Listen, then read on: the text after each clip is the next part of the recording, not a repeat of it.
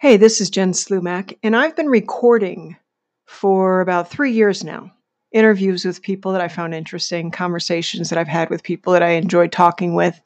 And I've been trying to put together something to call it a podcast forever. And my buddy Vince Carone told me recently, hey, if you want to start something, all you have to do is be about 40% sure what you want it to be. So I'm about there now. 40%.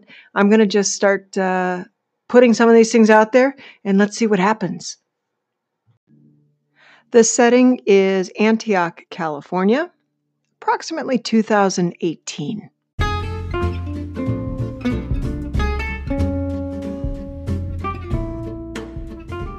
This first conversation is a quick one, about 8 minutes long. One that I had with a coworker that I found I really enjoyed conversations with her. She's about 20 years my junior and wise and lived a lot of life. So this was the beginning of what became a really fun habit on slow days at a job that no longer is. Here's Dee Dee and Miss Jen. So this is the very first episode of Courageous Conversations with Dee Dee and Miss Jen. Why are you writing a book? Why am I writing a book? Why write a book? Oh, well, I want to leave something behind. So it's all ego. Yeah, you can look at it like that because it's going to have my name on it, but ultimately I feel like what I have to give to the world is something that only I can give because I was given that gift, and it's in the form of books and of writings, and it's going to transform somebody because I'm coming from a place of being transformed. So my hope is that my work will do the same for somebody else. That is fantastic, man. You said that so well. I'm serious because, check this out, because somebody said, so I like the big dog, right? I like God. I talk about God sometimes. But the big dog. The big dog. I like to call it big dog because a lot of the language that we use to talk about the big dog is so stigmatized it just triggers folks and they can't hear past the word being used. So I just say stuff like big dog and you know what I mean? Mm-hmm. The big it, whatever. But the point is this, right? I really feel like what you said is true, man. I really feel like it's like I'm a prism and the light is going to come through me different than it comes through anybody else. Yeah. And not that means I'm so important that I got to put my stuff down on paper or I got to put it on a microphone or anything like that. But when a lot of people move forward responsibly expressing what they see, then it paints a picture and it kind of puts a puzzle together. You know what I'm saying? It helps the puzzle build. Yeah. So I feel like doing this is kind of what I feel called to do. I've always been drawn to perform or to speak or to connect, right? Yeah. And so how do you think actually having your own book will be different from any other outlet or any other form of gifting that you have to give to the world? How is a book different? That's a really good question too. It's a few things. Number one, for the simple ridiculousness of the world that we live in, sometimes when you got a book, people take you more seriously, right? I mean, let's just break it down. True. Right? If I want to speak and perform and do these things, then having written a book adds credibility, right? Even if the book is ridiculous, but it ain't going to be ridiculous. You understand what I'm saying? It's going to be bomb. It's going to be bomb. .com. She just said bomb.com. So here's another thing you need to know about Dee Dee and Miss Jen, right? We are two different generations. And I can't even hardly believe that I got to say that, but it's true. So I'm 44 and she's 25.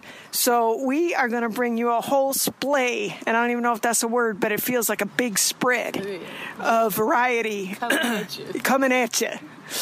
What the hell was I saying? See? You got your bomb.com, and I was like, squirrel. Oh, how is it different? Yeah. A book.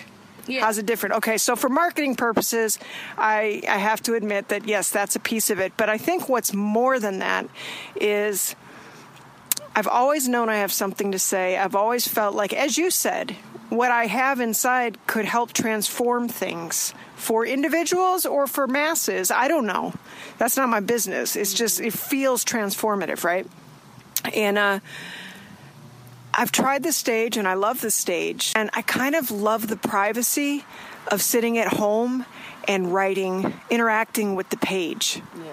You know, I kind of like the privacy of building this story, not in front of people, but in front of myself and spirit, and just kind of laying down the experience that way. Does that make any sense? Totally. Well, what can people look forward to getting out of your books? Like if they were to go to a random library, what would make them pick up Miss Jen's book? I have no idea. No, I'm just playing. Like, 'cause I'm going to beg them? No. You know, one thing is, one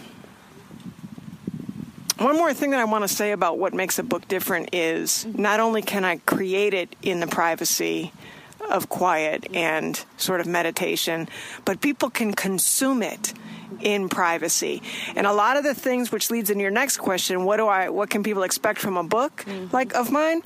I finally am at a place in my life where I'm going to say some stuff that will probably offend some people or make people really uncomfortable. And it's not for the sake of offending, but understanding that new ideas or different perspectives, or, you know, a lesbian who loves God, who grew up in a black community and is white, has a few things to say that might rub somebody the wrong way. Yeah. From personal experience, drug addiction, alcoholism, all of these things are a part of the story that kind of built my identity, but none of them are who I am. Does that make sense? Mm-hmm. And so if anybody's been on a journey, and we all have, then I think I have some insight about how I've made it through, that sometimes it's easier to hear what to do next when you're listening to somebody else's story. Yeah, I agree. And I feel like we're all uniquely the same. We've been given individual gifts and callings and talents. But when we look at each journey and each story, we can find ourselves in different pieces. And then we find that our lives are actually more intertwined than we like to believe. And it just really brings us all closer and more compassionate and more loving. So I know that that's what I can expect from definitely reading your story. I know I'm going to find myself there, you know, and I know I'm going to draw from peekaboo. I know there's a whole lot that I can draw from, though I'm not white and 44. Damn, why you got to throw 44 in there? It couldn't be like white and female, or, you know, tall and you know, stunning or something. She had to throw 44 in there. That's cool. But you know what? I remember being 25. 44 looked like I needed a cane. I understand that. I do. But you know what? It's cool that you say that, because I think one of the most inconvenient truths, if I'm going to steal that title for a second, and I ain't talking about the weather, is that we would actually be really, really powerful if we could stop harping on the differences and start connecting on the similarities. Yeah. You understand what I'm saying? Oh, yeah. Yeah. I am so inspired by you and so looking forward to doing this, having these conversations with you. Yeah, and if I can say, I feel like this is being orchestrated by the man upstairs. Oh, the big dog! The big dog is definitely coming through for these courageous conversations. Yeah, we'll see what happens. We got to give people a place to feedback, too. Yeah. Maybe send topics, what they want to hear us yak about. I don't know, we'll figure it out. All right, everybody. Thanks for tuning in. Bye.